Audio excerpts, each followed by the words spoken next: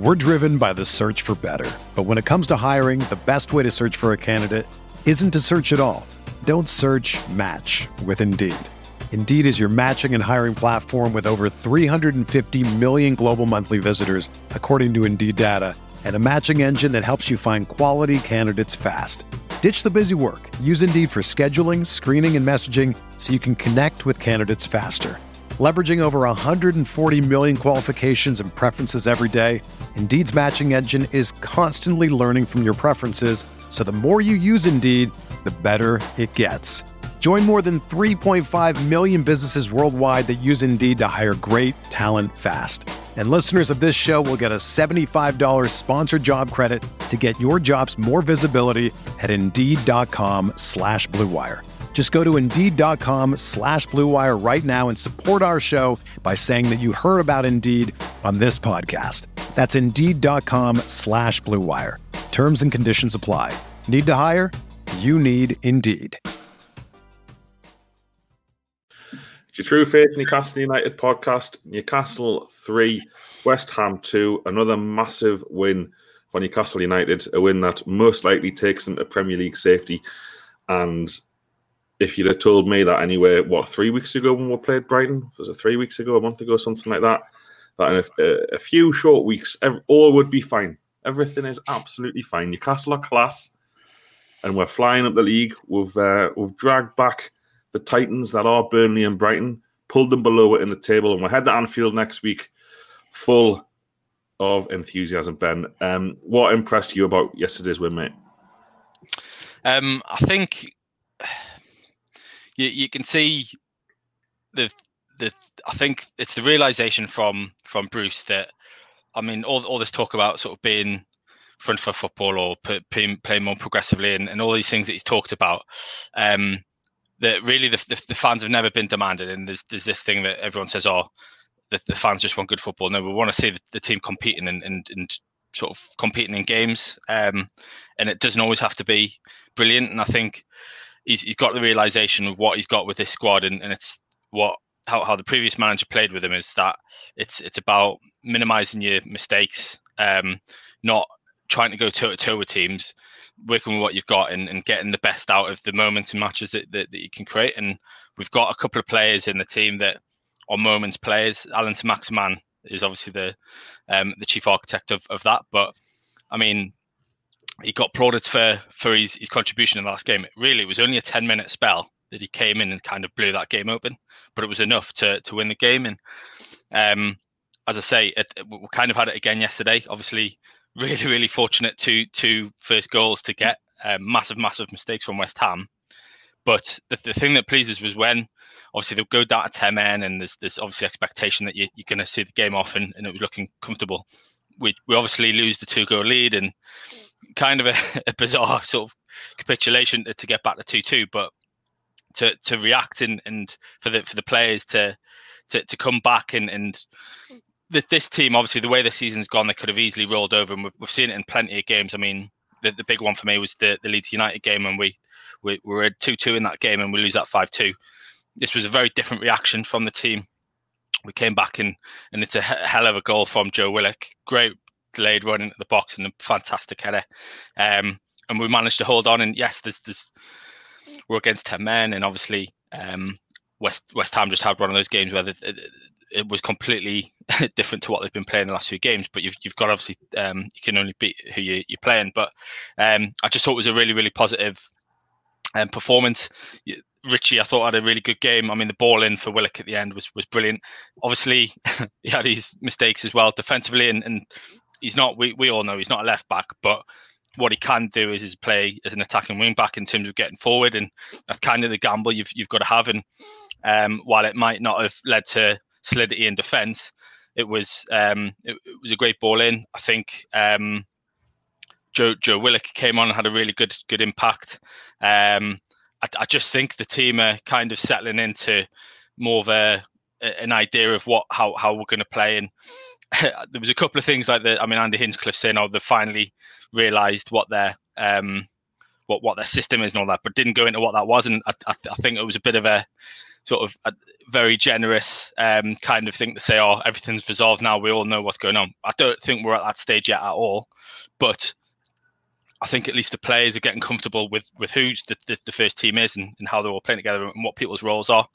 And as I say, I think they've realised as long as we've got Maximin and the likes of Wilson in the team, you just need those moments to go right for you. And it's kind of just about staying in games. And that's what Newcastle over the last few years have been good at, is battling and staying in games and then taking their opportunities. And I think we'll find that back where that maybe went a bit missing earlier on in the season. Just for some context then, and I agree with everything you say there, Ben, we're going to get into some of those performances of key players later in the show. That was the first time that West Ham had lost in the league to a team basically outside of the top six since the second Premier League game of the season, when they lost 2-1 at Arsenal the week before they lost to us. So I have to give a lot of credit to the manager and the players purely for the result. The result is excellent. To beat that West Ham side, fourth in the league on merit, in fantastic form, been playing really well, been scoring goals, been defensively solid for, particularly in the first half of games. We're going to get into kind of how much of it was Newcastle United and how much of it was West Ham. But you have to say it's a superb result to win that game 3-2, regardless of how we got there. I think we kind of talked at the end of the Burnley podcast, didn't we? That it's not so much how you play at the minute. When you're in our position, and let's face it, we're 15th in the league, and the two teams below have got games in hand. We're still bottom feeders almost. You've just got to win these kind of games, don't you? And they did win, so they deserve credit for that. I thought we're getting relegated. I've said it many times on the show. We're not getting relegated. It's done. Even though we've got difficult fixtures coming up, I think at the time of recording, Fulham play Arsenal this afternoon. And even if they get a draw in that game, they're just going to be so far behind us with what they have 5 games to play. They're going to be maybe 3 to 4 wins behind us, even though one of the games is against us. It just seems like it's done, lads. Si, probably fair to say you're Bruce's biggest critic on the podcast, and Norman probably fight you for that honour. How did you say yesterday, Si? What did you take from the game? I don't want to get into it. Bruce gets zero credit because we've won the game, and at the end of the day, he gets credit for the result because he gets all the anti-credit for the shit show that goes on most weeks. I would say that I wasn't really impressed with us after we took the lead. Basically, we were the better team up until the point where we got a fortunate goal, albeit we were the better team, and we were managing the game well from the start. So I think we'd set up correctly for this game. I mean, we all, and I know you especially, Alex, aren't a fan of 5 at the back, and we don't win many games like that. You could argue we didn't need to win this. We just needed to get something out of it to do a job here against a very good West Ham side who, like you've said, have had an exceptional season. 5 at the back was probably the right call. I think with the only change I would have made is Willock would have had a longer amount of time on the pitch, but keeping them out and looking to catch them on the counter when we've actually got players like Maximin and Almiron on the pitch will work in this sort of game, and that's how you would approach a team who are in the top 4 normally. And yes, West Ham aren't as good as Chelsea, Man City, even Liverpool, when they're not having a mare. So that's fine. We started well, and fair play to Bruce and Jones or whoever's set that team up, and for making the right call on Longstaff, making the right call on to be fair to Maximin, I've never been a fan of him as being part of a front 2, which he kind of was. It worked. He was our outlet. He was our only outlet, which is a worry. And I'm sure we'll come on how important he has been and will be for us. But yeah, I think what showed again, and we've talked about it week on week, was in-game management. So as soon as West Ham had to adapt to the fact that they were down to 10 men, how often do you get an own goal and a red card at the same time just to take all the pressure off? It was very nicely timed, and Bruce's luck is certainly back. But to be gifted the second goal, I think that was against the run of play. I think the game had started to turn around a bit, and by half time, we weren't really sure what to do. We're 2-0 up. I don't care who the opposition is. When you're 2-0 up against a side who are down to 10 men, anyone should be able to see out that game. And yes, these things happen, and teams and a Moyes team at that, very organised and came out intent on trying to get something out of the game. And I think maybe that caught us off guard. I think, even Bruce and maybe some of the players probably thought job was done, and we looked like we'd just pied it and thought, well, we'll see this out, it'll be easy. And we absolutely shouldn't do that. It's really unprofessional, I think, as you commented during the game, Alex. And our inability to do anything about the sustained period of pressure that for the first 30 to 35 minutes of the second half was embarrassing. It was embarrassing against 10 men. It was awful to watch. And it just reminded us that even when we get it right, by the end of the game, it feels like we're getting it wrong again. And that still really, really bugs me. I think, Ben, I'll just, you mentioned Andy Hinchcliffe there talking about the players getting used to the system. Like, look, the reality is, and if you look at, the evidence from Burnley and from yesterday, the system is Allan Saint-Maximin, isn't it? That is the system, right? The reality is he's so absolutely wonderful of a footballer that he almost bridges the gap on his own from Bruce's lack of sort of tactical capacity as a manager. It's like ESM on his own more or less just bridges that gap. He's absolutely everything. And I'll launch into some positives in a minute. But what I would say is if I was Allan Saint-Maximin, I think I would have been demanding a move at half time yesterday. Like basically saying, look how good I am. Yeah, either double my wages now or I'm off. And I think if I was him as well, I'd be thinking, do I really need to spend another year under Steve Bruce when clearly he is a kid who I think he'd be pushing for a starting place in any team in the Premier League. I don't think that's any exaggeration. I really don't. I see him at City up front, in the front three at City, and he would just wreak absolute havoc. Obviously, if Pep's listening, mate, there you go. Yeah, you can have that one for free. Allan Saint-Maximin, young lad, keep your eyes on him. But the positives here from yesterday, you know what I liked? And Si, you're absolutely spot on about the 35 minutes in the second half where we were shocking, right? It was terrible. I don't know what was said at half time, but it clearly wasn't the right thing. One, I would counter that ever so slightly by saying that, sometimes, and this isn't necessarily defending Bruce, but I will say that sometimes players automatically will kind of, in a high pressure game like this with the 3 points are vital, they're 2-0 up, they're down to 10 men. I guess on a subconscious level, some players might drop off.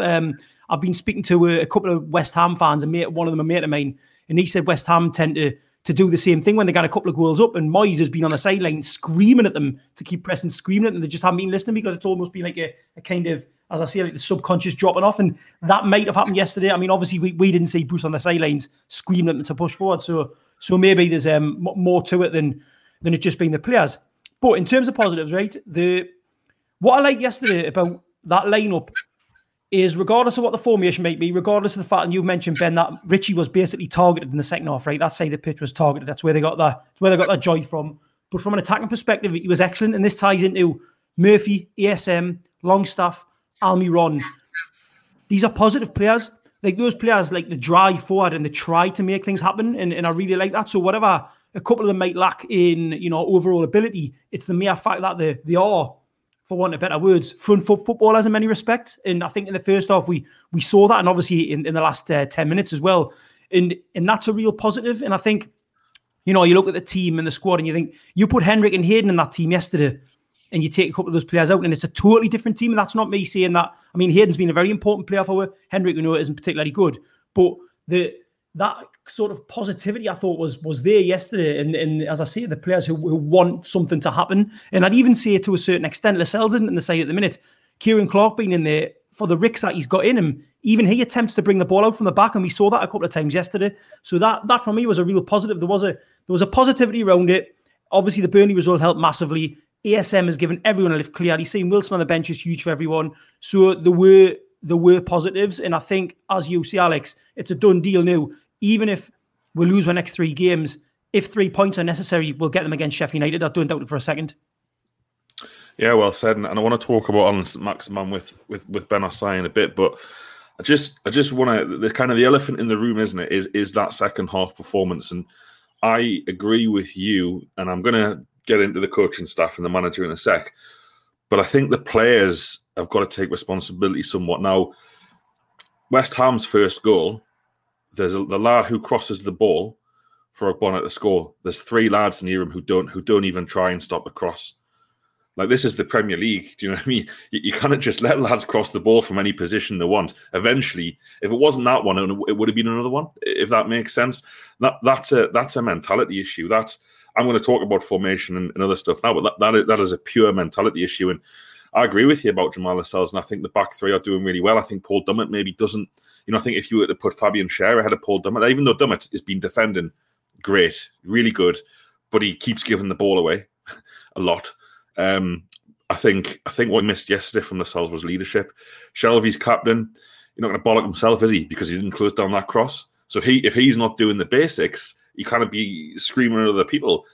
It was only Martin Dubravka, really, who was fuming after the goal. Quite right. People, a couple of comments said, he struggles sometimes, Dubravka, to his left. When the ball bounces, and there's a couple of goals you could say you should have saved. But if you're going to give lads free headers in the 18-yard box, they're going to score goals. So that was really disappointing. And I think the players have to take some of the responsibility there on that one. But it comes back to it. And this is maybe the interesting thing about the result. Is what we've probably seen yesterday is the ceiling of Newcastle United under Steve Bruce. So West Ham, I'm not going to disparage them or say they're not as good as Liverpool, because they're currently better than Liverpool at the minute. I wonder whether Newcastle would have taken such a proactive approach against a Man City or a Man United at home, because what was good about yesterday, and we played this 5 at the back formation, which has been so passive and listless and pointless, was that we did get them a bit. We did put them under pressure. We did press them. So that's what you want to see, and we forced them into mistakes. If you look at Craig Dawson, and that was, by the way, the first red card of his career. Like, it's absolutely mental, that, as a defender. Yes, he makes an error, but there has to be a player there near him to capitalise on it. Whereas too many times in the past, we've had like 10 players camped outside their own box, not getting up the pitch, not trying to press anyone. So fair play to Bruce for that. And, we're always going to speculate, when he writes, well, it seems that he writes off these games. When we play Man City at home, will the approach be the same? I really hope that it is, because West Ham are a good side and that was a good win. But we only had 35% possession against a team with 10 men for 50 minutes of a game. Like that's a concern for me. And I think that's the problem after half time. If you're going to press the ball, but play counter-attacking football, it's like that. I don't know, I think it was you, so I said it, that in-game management of, does it need a formation change? Do we need to bring on Callum Wilson at half-time? Do I have to, there wasn't any real recognition there that we have to adapt. It was like, right, West Ham are fucked. 2-0 down to 10 men. West Ham were always going to come out in that second half, all guns blazing. That they were going to have to come out and play it at 150% of their first half performance, because if they didn't, they could be humiliated. And that's the mentality, I think, that West Ham have at half time, is the game's done, but we don't want to get humiliated. Go out and restore some passion and some pride. Whereas we come out in the second half, Steve Bruce said the post-match interview, the players did the opposite of what he said, which is a bit concerning, but we'll park that for now. And it's like, well, I told them to attack them. And it's like, yeah, but if you don't have the ball, you can't attack. And like Norman correctly said, that little switch off, the mentality of kind of, oh, everything's fine, we don't need to close down, we don't need to press. That goal was coming, and so you have the lack of reaction at half time about how can we change to turn the screw, but also the lack of reaction when that goal was coming. And that's the concerning thing. When I talk about the ceiling under Bruce, we might go. I hope we'll go to Liverpool and play really well and do the same. No reason to say we can't win at Liverpool. Brighton won at Liverpool. Fulham won at Liverpool. We should not be going there and doing anything but playing the same, but being really positive in our approach. The concern is that, and it's almost like you're that newly promoted side again. Like, you aren't going to be able to beat lots of teams in the Premier League with 35% possession. It's just not going to happen. And the fact that they weren't able to change things yesterday is a concern moving forward. But we'll win the game. That's the main thing. And we're going to get into some more positives after that. But Ben, you want to say something? Just on that point, you're spot on in terms of that. Really, we needed to react to that send it off. And I think this is where it comes back to the formation. And we've obviously been critical about the 5 at the back. And you're probably right, Si, in terms of it. The way we approached it, and that's the thing. It's not just when we criticize the formation. It's not just the formation. It's how you tell the players to set up and how they react in that formation. Because you can play a back 5 and play plenty of different ways. If you're telling your wing backs to push on, then it's very different to saying we're just going to sit in a line of 5. But I think the problem yesterday was we had if there was opportunities there to adapt without changing too much. We kept the sort of the 3 centre backs when really you probably could have pushed Dummett out to play a flat back 4 and pushed Richie on to make the midfield. And I think that's where the kind of disappointment comes from, was that we had that game in the bag at 2-0 half time. I mean, you only had 45 minutes to see out against 10 men. We didn't change our approach, and that's the worry, is that it's almost like they might have seen it, and they might. I mean, he's saying that the players didn't listen to what the instructions were, but I mean, he didn't change the formation. He didn't do anything to combat how they were playing, and that's the concern for me. Was we just left everything pretty much as it was.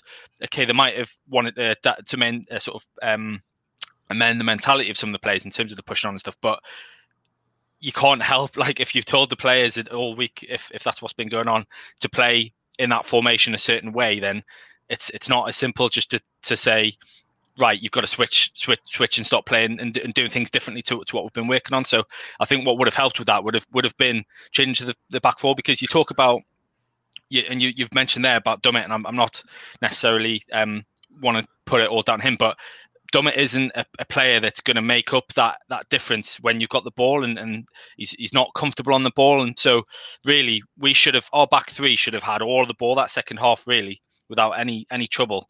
Yet you've got players that aren't necessarily comfortable on it, and I think that's where the change should have come in, was either, and I'm not saying I would have taken Dummett off, but I just think you could have adapted the formation to utilise that additional man advantage, and I think that's where, unfortunately, we sort of shot ourselves in the foot a bit. Yeah, I totally agree. And I was trying to racking my brains to think of other times we've played 5 at the back against 10 men and it's gone well. I can only really think of Huddersfield at home and on Miguel Almiron's debut. Huddersfield, of course, much, much worse team than West Ham. But what we did that day is basically, when they went down to 10 men, we pushed right up to the halfway line. Yedlin and I think it was Richie that day, basically were consistently the two furthest forward players, so that Huddersfield's wingers had to constantly drop back and track them. Then you had Rondon, Almiron, and Perez constantly bursting into the box. So Huddersfield just couldn't get out, and the game was over. West Ham were a much better team, and you also have to give West Ham, listen, we're criticising Newcastle's response. You have to give credit to Moyes and West Ham for the response. Dead easy thing to do there, and you can tell they're a well-coached and well-motivated team, because they came out and did their best work when the easy thing to do. I mean, I would hate to see us down 2-0 down at half-time with 10 men, and our response second half. I doubt it would be similar, but fair play to West Ham. It's not all about that. I want to talk about a couple of players now, lads. So whoever wants to jump in, I'll tell you what. We'll start with Alan St-Maximin. He's the main one. I put a tweet out yesterday saying I think he's the best player outside of the top 6. It's dead weird. You get these fans for the clubs piling in saying, oh, "What about Jack Grealish? What about And it's like, yeah, like these are all dead good players. It's an opinion, but I think, and lads, disagree if you feel, but I feel like, and I don't want to hype him up too much, but if you look at his involvement, what his last games that he played for us, he played against Southampton, didn't he? He set up a goal. He comes back against Burnley. He comes back against Spurs. Like, the difference he makes to Premier League games, and Grealish might be the same for Villa, but I just don't think there's another player in the Premier League who can do what he does at the minute. I don't think there's a single other player who can scare the opposition to like he does. He puts players on their arse, and he's got that end product now. Although he didn't get the goal yesterday, I thought the Carlton Cole at half time criticised the shot. It wasn't a great shot. It was a brilliant shot. He picks the ball up basically on the halfway line. That's not a goal. We haven't been gifted a goal as soon as Dawson gives the ball away there. There's a hell of a lot to do. He manages to have Mark Noble's pants down. Noble should maybe just foul him, but then he's thinking, Dawson's getting sent off here. We can't go down to 9 men. And the shot beats the keeper and forces the own goal. But I honestly think he's too good for Newcastle. I hope I'm wrong, Si. What did you make of his performance?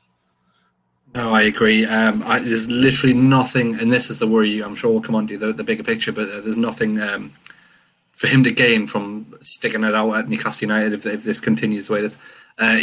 He's much, much better than us. He's a better player than I've probably given him credit in the past. I didn't think he was a finished article. He probably still isn't. I think he's a massive confidence player.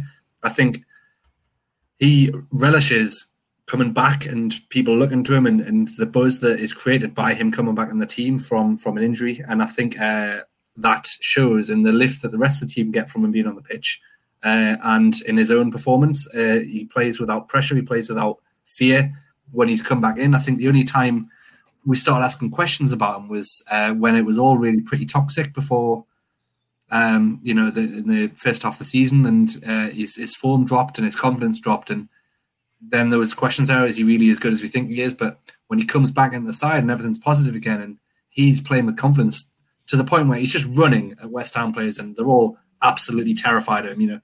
When you're putting that kind of fear into your opposition, there's only a very small number of players that can really do that. You've got a really good player there, and every chance we created in the first half yesterday was him. Every time we needed to get out of danger, it was him. He'll do a turn on the ball, he'll create a bit of space and relieve so much pressure, which in the period he's not been in the team, we've had so little of that, so little breathing space for the defence. If we lose the ball, we'll give it straight. If we get the ball back, we give it straight back. But with Maximin and having some outlets like that, we get the ball back, we give it to him. He gives us a bit of breathing space. He gets it in the half. It doesn't always come off, but that in itself gives the whole team a chance to get at the pitch a bit. It stops us from being so hemmed in, which is why 5 at the back has been so unsuccessful previously, because we end up just stuck literally in our own box. Having a player like Maximin who can carry the ball 30 yards changes that whole dynamic. He's a joy to watch, and he actually makes watching Steve Bruce's Newcastle United enjoyable again. So if that's not something, then I don't know what is. Bang on. He's absolutely magnificent.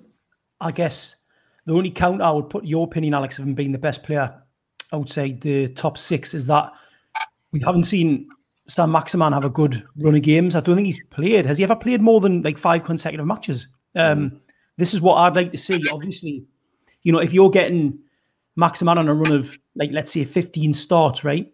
And out of those 15 starts, you're basically getting 10 performances like you got yesterday. Then that's a player who is genuinely got potential to be world class. That's not an exaggeration, because his performances after coming on against Burnley, after starting yesterday, they're so head and shoulders above anyone else on the pitch, and that includes the opposition. That you can just tell there's something there.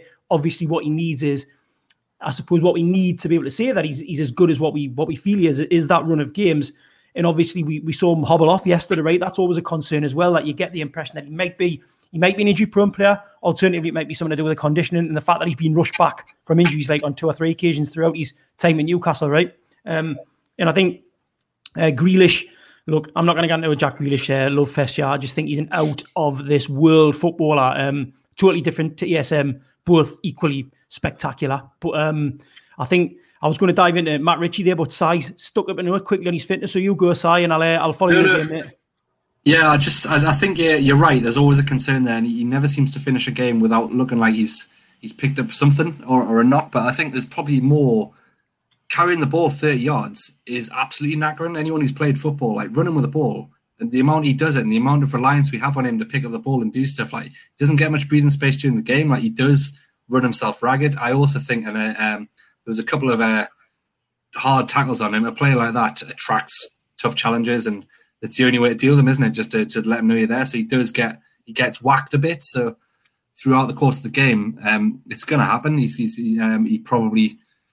I don't know how they work on that. Do they work on his strength? Do they work on his conditioning? Do they? Because you don't want to take away he's really nimble on his feet, so you don't want to take that away. But yeah, I think it's how matches go when he's your only outlet. Is that he will get targeted for grief basically, and he has to do a lot of work during the time he has the ball. So it's probably not so much injury proneness as a circumstance of who he is as a player.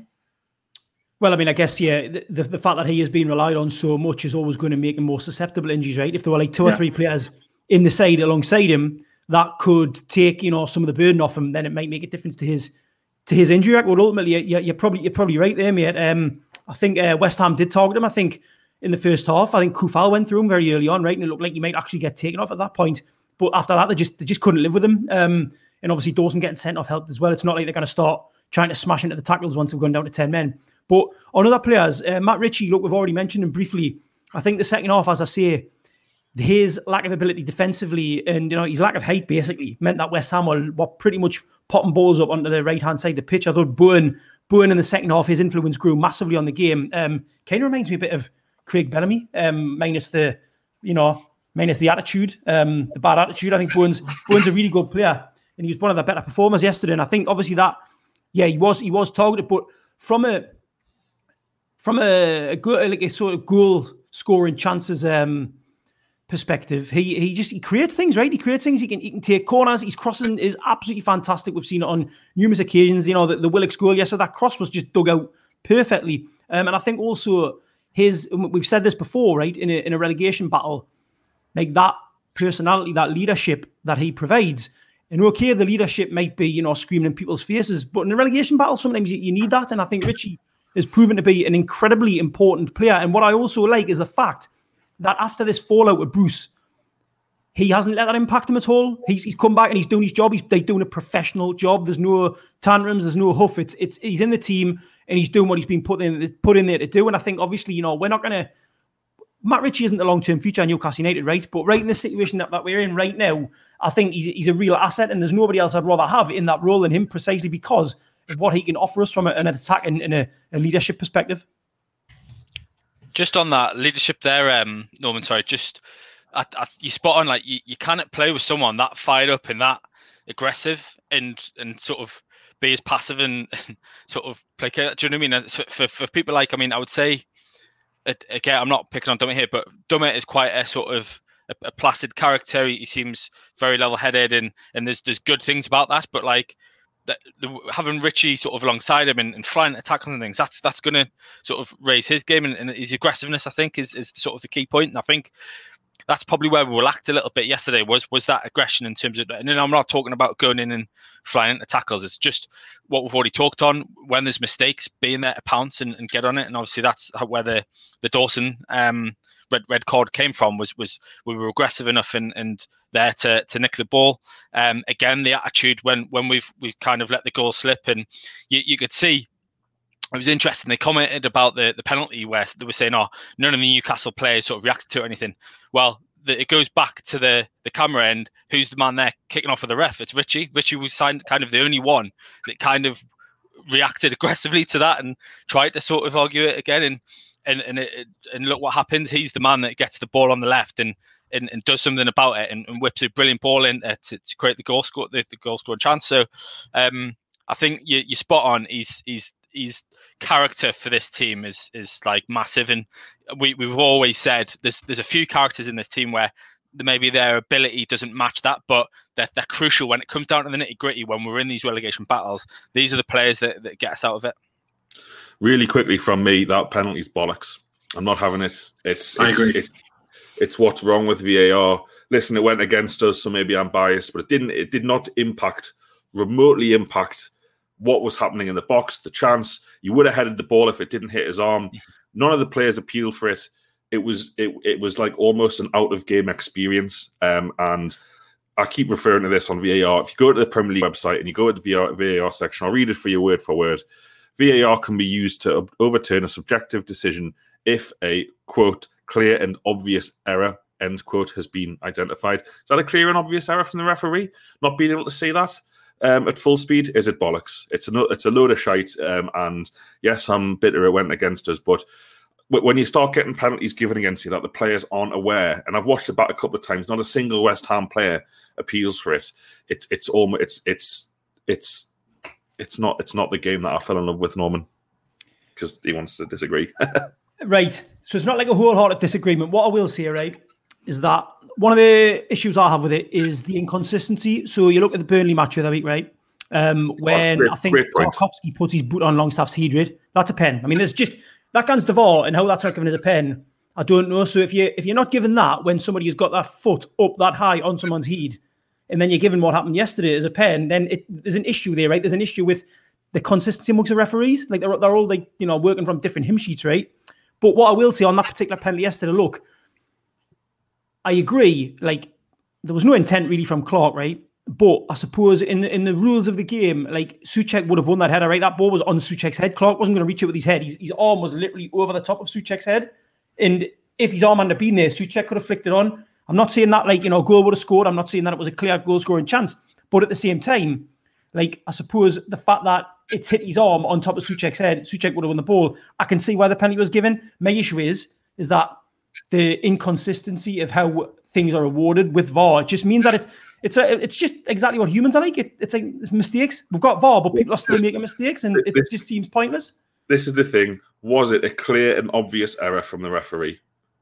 Because I don't think it was. I don't think a referee can see that and give it confidently real time. So no, I agree with you. How could it be a clear? And you're spot on. Longstaff was a clear and obvious error from the referee. I'm only applying the Premier League's own rules to the decision making, and you are right. You've just got, these are just people ultimately trying to implement an imperfect system, but West Ham deserve to be back level, so that's not me gripe. It's not that it was against us. I just feel like it's when it's like trying to find penalties. We're trying to, they're trying to find reasons to disallow goals. They're trying to find reasons to give penalties. To me, that's not football. But we'll crack on because we've still got loads to do. Si, you wanted to talk about Matt Ritchie.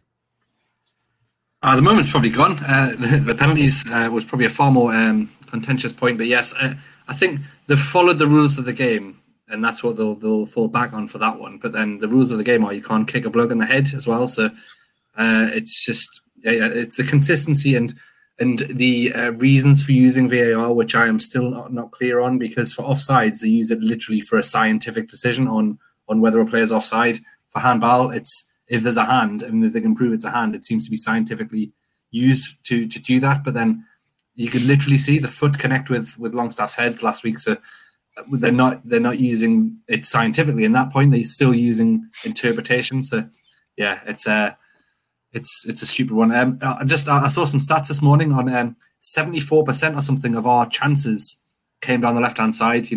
Everything. All of our play came down the left. When it wasn't Maximin run down the middle, it was basically come through Ritchie on the left.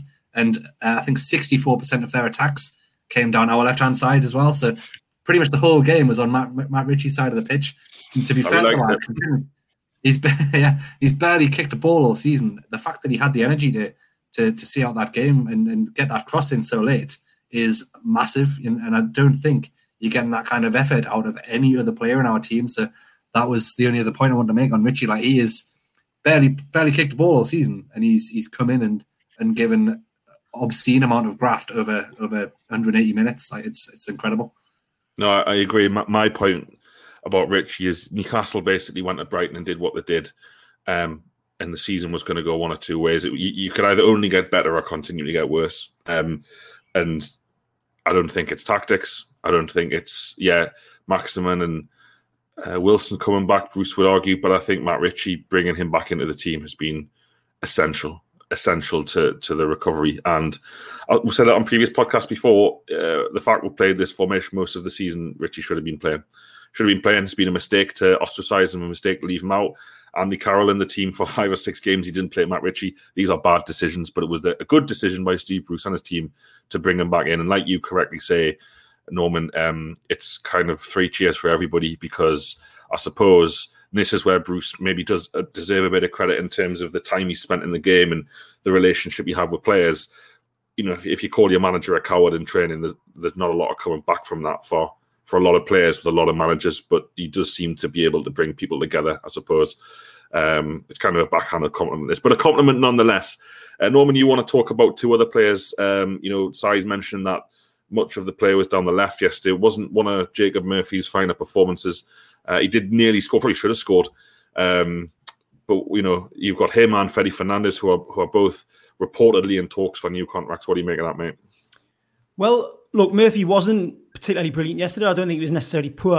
What I do like about him is even if he's not having the greatest game, he still has the drive and the energy to attack, right? I mean, we saw that shot that Johnson cleared off the line, which ultimately led to Ritchie putting the cross in for the winner, right? That was Murphy's ability to basically, in a late stage of a game, when he's been under quite a lot of pressure from the opposition in that second half, to still have the energy, much like Matt Ritchie, both very, very fit players, right? But obviously what Murphy has as well is the pace. And I think he's not scared to take a pop. And we saw that again yesterday. We've seen it in the games that he's played. And I think, again, it's all circumstance, right? I think as much as Javier Manquillo might give you a bit more defensive stability, right now with the 3 centre-halves, we don't necessarily need more defensive stability. What we need is an attacking threat. So what Murphy we may lose in defensive ability, same with Richie, we gain more from going forward. And when we're playing 3 centre-halves, and those centre-halves are good defenders, which I think Fernandes, Dummett and Clark all are, right? They're solid defenders, right? I think we can kind of get away with it. And obviously on Fernandes, again, another big player, another big personality being brought back in when we've been in a desperate situation. Fernandes is an incredibly experienced centre-half. And you can tell, right? You can just tell again, he's one of those players I would say is a bit of a leader on the pitch. And, there's a couple of incidents yesterday. I think Lingard, he got right up in Lingard's face immediately within about 20 minutes. I don't know if you remember seeing it, but basically Lingard kicked off a little bit at Fernandes going through on him, and Fernandes just, gave him a look that said, aye, mate, leave it out. And he did. And Lingard was incredibly quiet yesterday. And you look at all those West Ham games that he's been scoring the goals in, right? Or he scored yesterday, but it was a pen. He didn't get anything. All those games, he has just been darting straight through the middle. That's where he's been getting his goals for West Ham. That didn't happen yesterday because you had players who were willing to basically just, get stuck into him a little bit. And I just think it put a bit of fear into him. So Murphy and Fernandes, look, while Steve Bruce is here as manager, which is definitely for next season, likelihood is he'll sign a new contract as long as Mike Ashley's in charge, as long as Bruce is keeping the Premier League. I don't see any reason why that's going to change, right? That's the reality. So if Steve Bruce is manager at Newcastle, what are our sort of limits on who we can bring in? Is it worth giving Jacob Murphy and Fede Fernandes another contract? Fernandes for a year, Murphy for 2 years, let's say, because of his age. The way you've got to look at it is, if they leave, will we bring in better players? I genuinely don't think that we will. So in terms of the squad strength, I think it's probably worth them signing again. And I wouldn't be disheartened. I maybe be disheartened in the sense that it means that Bruce is going to be here, and we've kind of set the bar for our limit for our ambition. But at the same time, I think those two players, whilst Bruce is here, could be good, good assets. Yeah, I just want to come in. It's an interesting point you say on Murphy as well. I mean, his Newcastle career was done, it seemed. And I suppose this is one of the things you could give a bit of credit to Bruce for is that he's brought him in and he's produced for this team. I think it's a problem position we've had for a while. I mean, we've never had a solid defensive right back the last few years. I mean, Yedlin was great going forward, put at the back. Manquillo, decent going forward, decent at the back, but there was always sort of issues there. And I think what he's found in Murphy is someone that actually gives you a real attacking output and he's adequate defensively. I mean, I still think you'd rather get a proper right back in or someone that can do the defensive work. But I think Murphy gives us more than the other options that had. And I think this is one of the things where, obviously, when he was brought in by Rafa, I think Rafa obviously saw there was potential there for him to be a good player and probably be kind of the outlet that he is now. It just, for whatever reason, didn't work out. He couldn't settle in the side. Obviously, he played under Bruce at Sheffield, I think, for a period. And I guess it's one of those things where like he's come in and he has produced some big performances, some big goals. I mean, that goal last week against Burnley was massive. And I think you spot on. I think he's turned his career around. If you'd have said it was before the season, is Murphy going to be here next year? I'd have said no chance. Like there's nothing for him to offer. Whereas actually showing in this season that there is plenty there left in the tank. And it's interesting. His twin brother obviously had a big impact at Cardiff when he first came in, and we were all saying, "Oh, well, maybe he's got the wrong one." But you look at what Murphy's done this season in terms of his impact on this team, and he scored some big goals. I mean, that one against Wolves to nick a point for us from out of nowhere, and obviously that Burnley goal last week, and he just gives us an attacking threat, and it's the pace. I think that's one of the things we've always said about Newcastle was we lack real pace in the team. And by bringing in someone like him, he's injected that back into the team along with Maximan. I think that's where we can really hurt teams. Yeah, well said, lads. Now, I think the issue maybe with Fernandes is, does he want to keep signing 1-year extensions at this stage of his career? He's 32 now, be 33 next season. You know, he's probably, if you look at Mo Diarmi, who left because he wanted, you know, a 3-4 year contract to see out his career. You can't blame players for that. You know, they've only got a couple of years left of earning the kind of money that they do.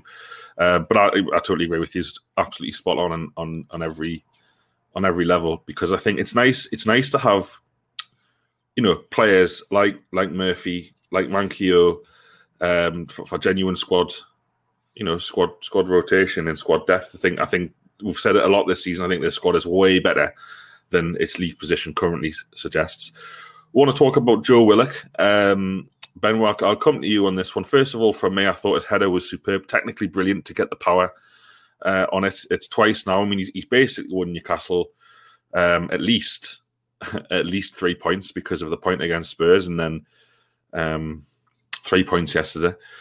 You also have to look at the fact that he was an excellent signing in January.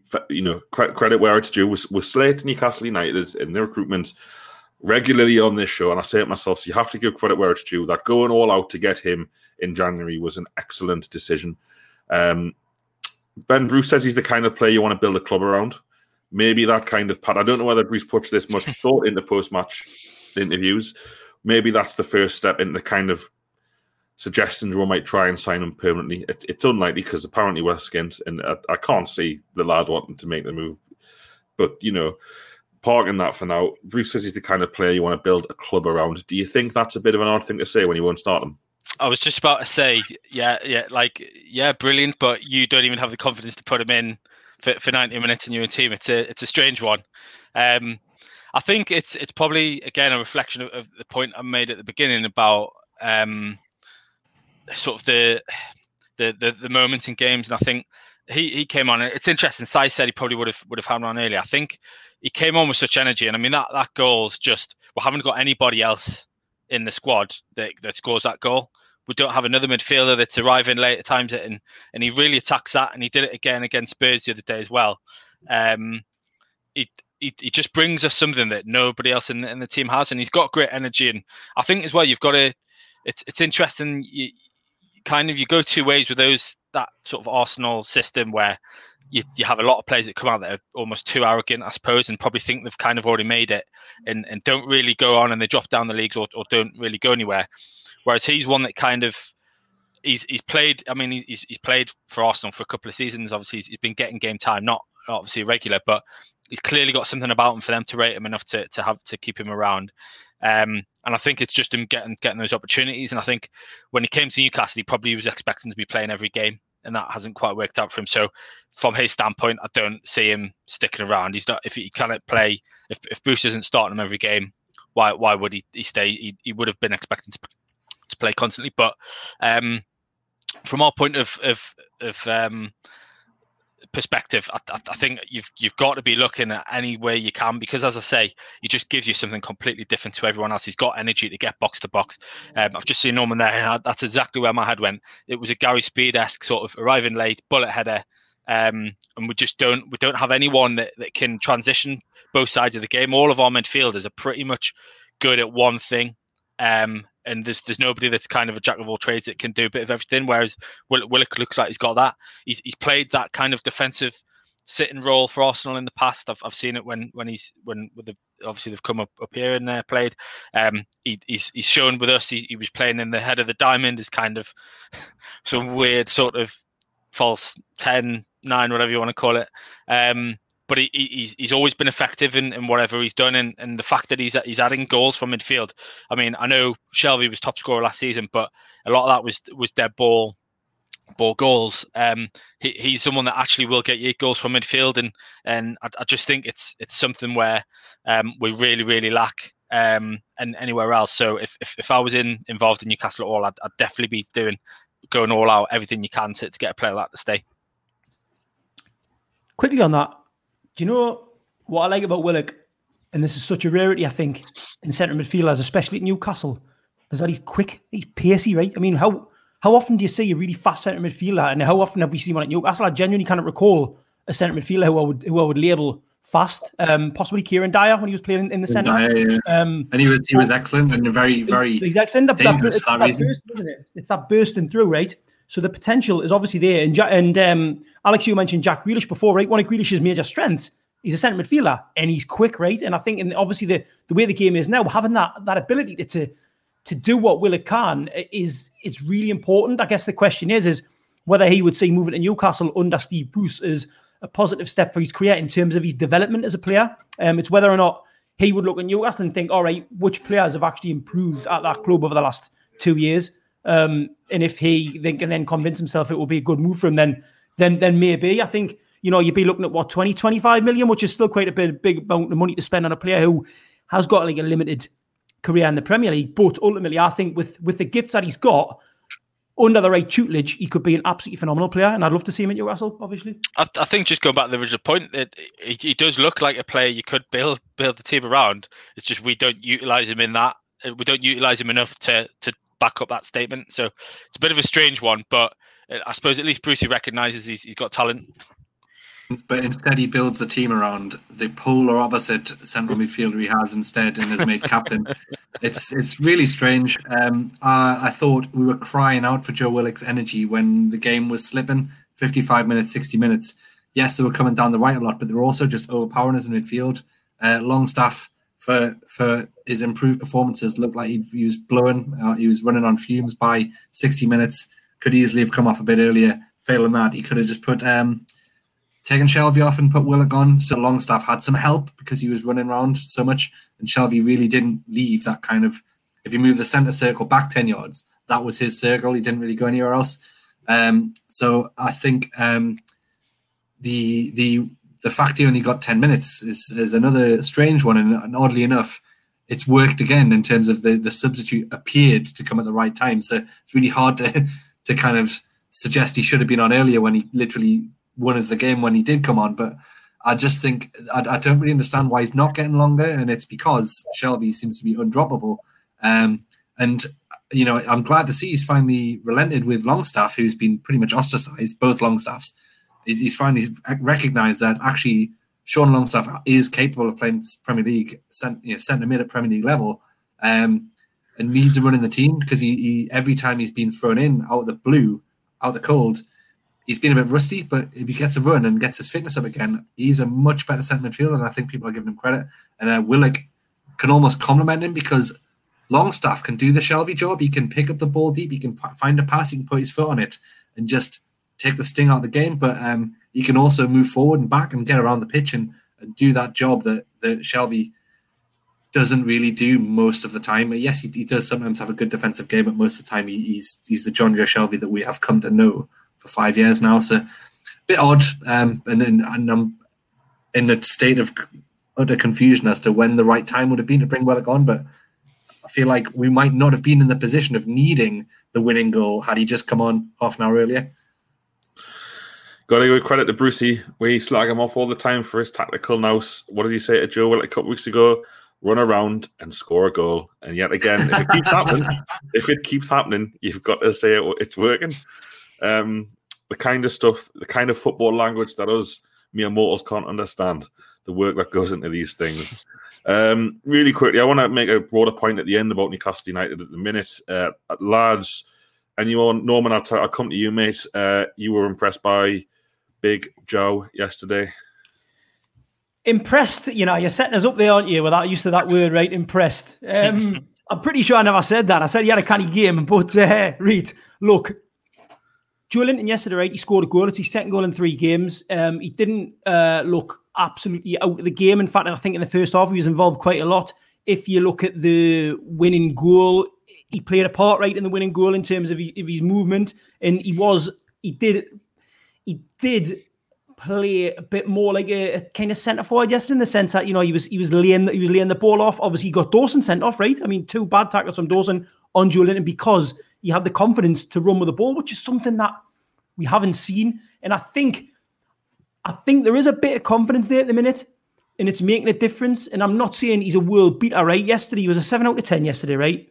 Now, we've very rarely seen 7 out of 10 performances from him. So for me, if that's the kind of performance he can put in consistently between now and the end of the season, the next 5 or 6 games, then absolutely sound. Like he mightn't be as utterly atrocious as I've thought that he, that he is. There's ability there, and I was just happy. I was happy to see him play well yesterday. So and look. Do I think he's going to all of a sudden turn into a really good Premier League striker and get like double figures in goals? I didn't think that, right?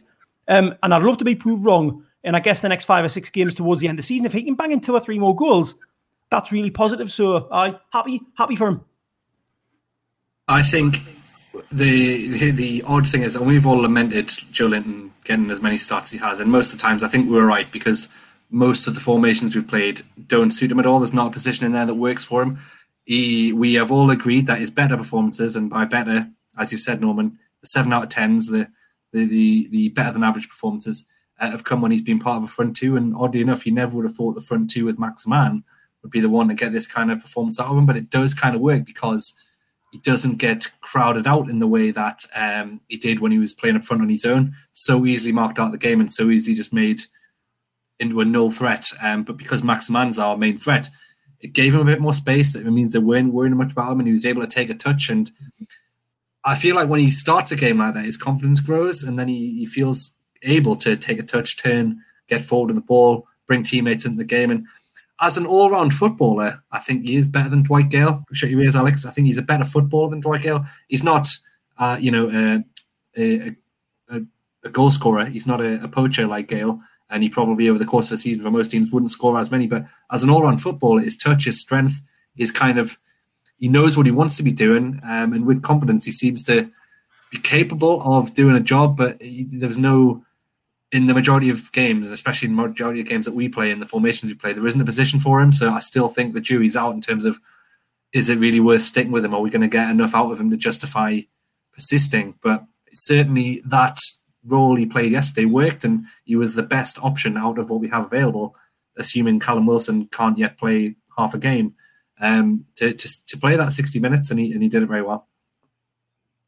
All good points, lads. I'll finish off on Joelinton by saying I would like to see him play the rest of the season. If we can keep people fit, it will be really interesting to see a settled team. But the problem is where doesn't Maximin play? If Joelinton and Wilson play together, so it's likely that Joelinton drops from the side. Listen, he was involved in all 3 goals yesterday. You can't ask for much more than that from a player in the Premier League. What worries me about him is I thought second half he was really poor. He was lax in possession, and he was no different to anyone else in that respect, if that makes sense, because everyone was poor in the second half, so fair enough.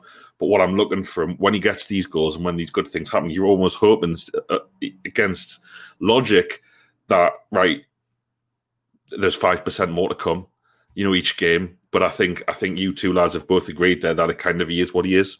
There are good aspects to his play. It's how often we're going to see them and how often they're going to influence games in the Premier League is probably not. It's certainly not enough for 40 million, but that's not his fault. It's probably not enough to be a top 10 team in the Premier League. But there we go. Positive. He's like a project, isn't he? Somebody that you would have loved to have maybe had at 17 or 18 with his physical attributes and things, and develop him. And I suppose as well as this, it's the Premier League is a really, really tough place to play, completely different to where he'll have been used to. So there is that adaptation. I mean, I still think the jury's still out there, as you say. I mean, yes, there's been some improvements, but I'm still not sure it's enough to justify him being a Premier League player. And that's as you say, that's the concern, is that can he be consistent enough to play for a Premier League team that needs everything every week? I mean, the problem is we're not a team that can carry anybody, and I think that's where we've all felt we've kind of been handicapped when he's been playing in certain roles this year, because he just gives us nothing. But if they can find somewhere where he can contribute, then it's an option that we desperately need. I still think we can get a lot better, as you say. There was a couple of times yesterday when he put us in some real dangerous positions, losing the ball kind of on the edge of the box and stuff. And there's things there that it's that development side of sort of, I guess, the game IQ that he needs to improve. But as you say, more positives. He's impacting games more, so we can't berate him for that. He had a positive impact on the game yesterday, and hopefully there's plenty more of that to come. Gannon, from Nagelsmann to Bruce for a young player who needs a bit of work must be a bit of a challenge, right? Only when they finally get the message to him that needs to run around a bit and score a goal. He's probably gone from like a VR to like paper and pad. It must be like worlds apart. Let's finish off. We're nearly at the end of the show. Let's finish off now. I would like to make a point about the current situation the club finds itself in. Leaving aside takeover talk, it looks very, very likely that Bruce is going to be here next season now. He's going to have completed the remit of keeping the club up. I mean, I'll say it now. I think the team are safe.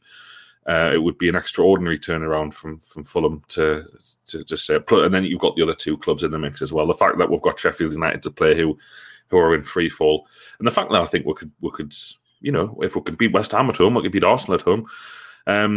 But what a point I would like to make is that I'm sick of this.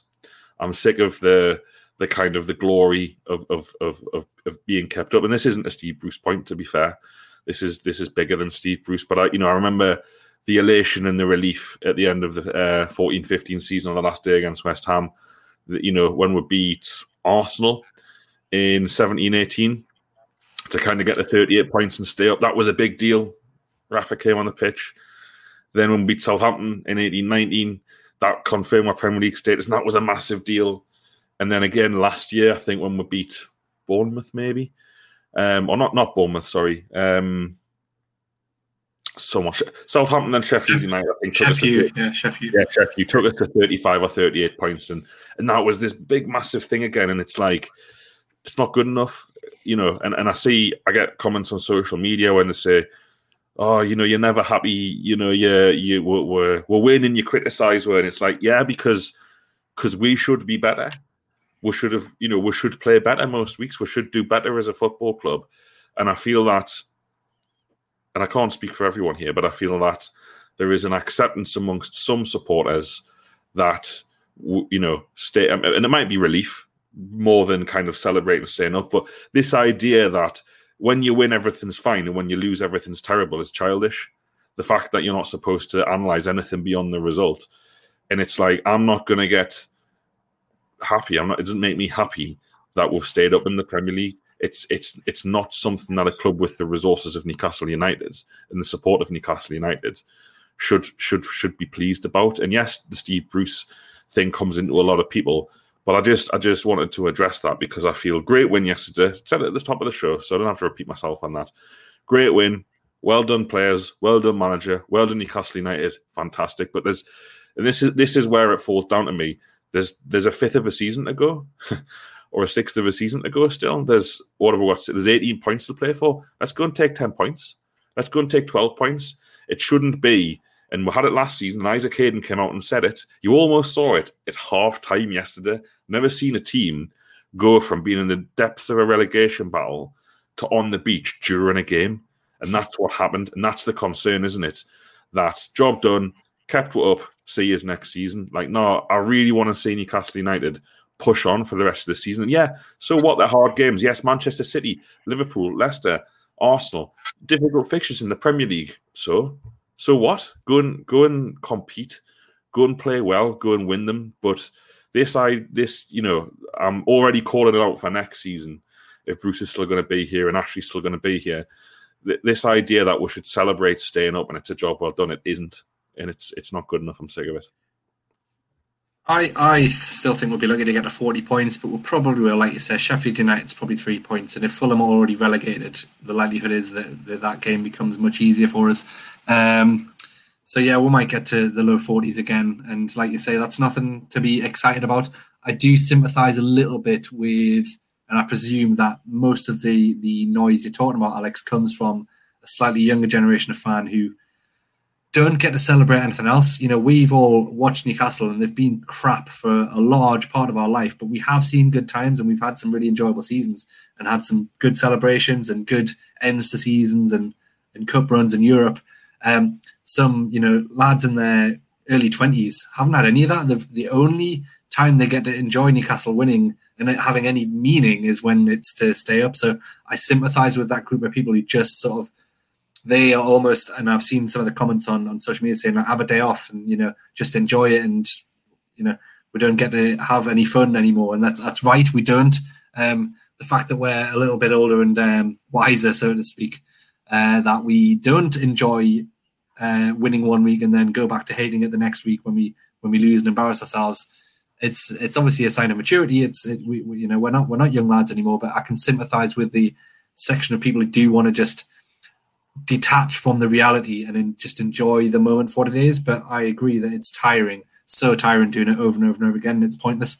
I I thought, and if we've got time, I would like to talk about Bruce's post-match, and I know you would as well, Norman, is that instead of talking about the hard work that's been put into turning the season round, he just made it all about kind of the sympathy vote and the fact that he's been lumbered by injuries and stuff. It wasn't about, we've worked really hard, we've turned it around, I've got to give loads of credit to my players, we're going to really kick on now and try and do, there was none of that positivity, none of what you've just said, Alex, about why don't we try and make something of these last 6 games. It was like, in his head, he's like, well, it's pretty much job done, and I told you that when we had players missing, it was going to be hard, and now that I've got my key players back, it's been a bit easier for me. Me. Nothing about what Newcastle's going to be for the next 5 to 6 weeks. So, and not to mention, and I think I pointed out to you, is the outright lies. So, in his own words, we have only had Maximin available for 12 games this season to start.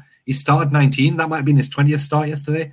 That's not like a couple of games out and a bit of a mistake. That's just lying. Maximin started nearly twice as many games as he's suggesting. It's all narrative about the fact that he's been really unfortunate. It's all meant to back up the fact that Newcastle have only had a hard season because we've been lumbered by bad luck and injuries, when in actual fact, that's not the case at all. And we shouldn't be talking about him. That press conference was an opportunity to not make it about him, and all he did was make it about him. But Norman, I'm sure you've got some further comments to make here. I think you both make really good points, and I think, like you say, I do understand why people are saying things like have a night off, have a day off, or whatever. But ultimately, it doesn't have to be one or the other, right? The fact is that we can appreciate a win, enjoy a win, but at the same time, question, what happens like around that win. The absolute lack of ambition, regardless of a win. That absolute lack of ambition doesn't just disappear with that win. You can't just forget about the state of the club because we've won a game, right? You can really, really enjoy the win in that moment, but at the same time, why can you not also continue to question the lack of ambition that comes out of the club? I don't see a problem there personally. And this isn't necessarily wanting to end on a negative, but I think it has to be spoken about ultimately. Bruce's comments. So those people kicking off on social media saying just enjoy it and celebrate and like avoiding relegation, like it's something phenomenal, right? The fact is that message that is coming out of the club is kind of framing their thoughts to a certain extent. This Bruce yesterday, he mentioned his post-match comments. He says, and he said it twice because he obviously does interviews with different journalists, different TV stations. So in one of them, he said this job should come with a government health warning. In the other, he says it comes with a government health warning. This job with this club, there's always a sting in the tail. There always seems to be a drama. Like personally, I'm absolutely sick of hearing like these comments. It's creating a narrative. Well, it's Newcastle. What do you expect? It's like, no, hold on. Like you're in charge of the team. It's not like we're under this this curse and you're battling against this kind of demonic curse, and what you're doing is absolutely incredible. And it's Newcastle, so I'm already starting from a position where I've got this curse hanging on me. It's really sickening, and I just think as you say, Si, yesterday was the opportunity to come out and say, you know what, I'm really proud of the lads. We've picked up fantastically well lately. We're going to give it everything between now and the end of the season. Really pleased with the individual performances, the team collective, all of that. But instead, talking about the club basically being cursed in it, about it being the impossible job, it's infuriating, right? Or is it just me? No. I mean, I keep telling myself I've got to stop watching him after the game, because even when we win, if you watch him speak, it makes you angry because there's no positivity comes out of what he says. There's nothing. It's just his personal relief and his personal vendetta against the club of Newcastle United. It seems like you say he's basically saying doesn't enjoy the job. It's too hard, and this is a bit of a respite from the otherwise miserable job that he's got. Well, we'll leave it then, Steve. Just if you're not going to enjoy that and take the opportunity to have a bit of positivity and answer questions differently, then what's the point? What's the point of what you're doing? I just don't understand it. It feels like we should be grateful, right? It feels that those kind of comments make it feel like we should be grateful for his management of this club, whereas actually it's like, no, mate, you should be absolutely buzzing and incredibly grateful that you've got a job at this club, which is like a huge club that hasn't had success for years, but still, when fans are allowed back in, gets a huge following. Like this is like the greatest opportunity of your life as a manager. Like, wow, man, embrace it. Didn't focus on, after winning the game as well, how the job's cursed. It's just silly, right? I mean, the reality is that the curse is his employer, but he's never comes out and criticises that, does he? It's always appears the picture he's painting. He won't come out and say it, but he's talking about the fans and the hysteria that he's mentioned before. When the reality is it's the people that he's working for, and as a result of that is an accomplice with, really. But that point seems to be lost on him, I guess. Well said, lads. We'll finish it there. Steve Bruce, if he goes and beats Liverpool and Man City, I'll crowd from the statue myself, or something like that. But a good weekend for Newcastle United. Bring it back to the positives, because there were positives yesterday. We've talked about them. Massive win, good win against a good side, and like I said earlier, let's see where it can take us from here. Let's see Joelinton give another 5% against Liverpool or whatever. Let's see what Callum Wilson and Saint-Maximin can do as a partnership. I think there's a lot of Newcastle fans in the northeast and beyond who do what you did yesterday, Norman, and get yourselves to a beer garden next Saturday and try and watch the game outside. And it's the little things in life which matter, isn't it? And Newcastle United are a very big thing in life, and long may this run continue. Let's make it 4 wins in a row next week, as Steve would say. Sorry, that's mental. Could we just say this has got nothing to do with the True Faith podcast? That is your own. Aye, right. Thanks for watching. If you've been watching YouTube, thanks for listening. If you like what we do, leave a 5-star review on Apple Podcasts if that's your method of listening. If you like the stuff on YouTube, please subscribe to the channel. We also do lots more podcasts on Patreon platform, which is £5.50 a month for like 16 to 20 extra Newcastle United podcasts. Myself and Norman getting together this week to do one of our State of Play monthly podcasts. We're looking forward to doing that. So hope you join us on that if you don't already do so. My thanks to you, Ben Sion, Norman. We'll be back, next Sunday after Liverpool? We'll speak to you all then. Cheers.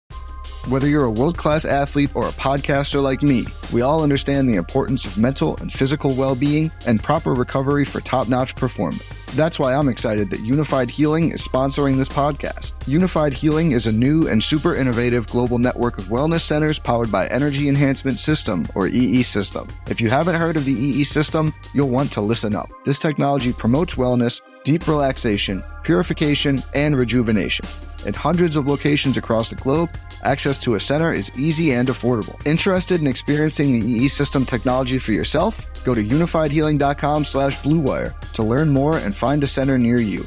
That's unifydhealing.com/bluewire. No material or testimonials on the Unified Healing website are intended to be viewed as medical advice or a substitute for professional medical advice, diagnosis, or treatment. Always seek the advice of your physician or other qualified healthcare provider with any questions you may have regarding a medical condition or treatment, and before undertaking a new healthcare regimen, including EE System.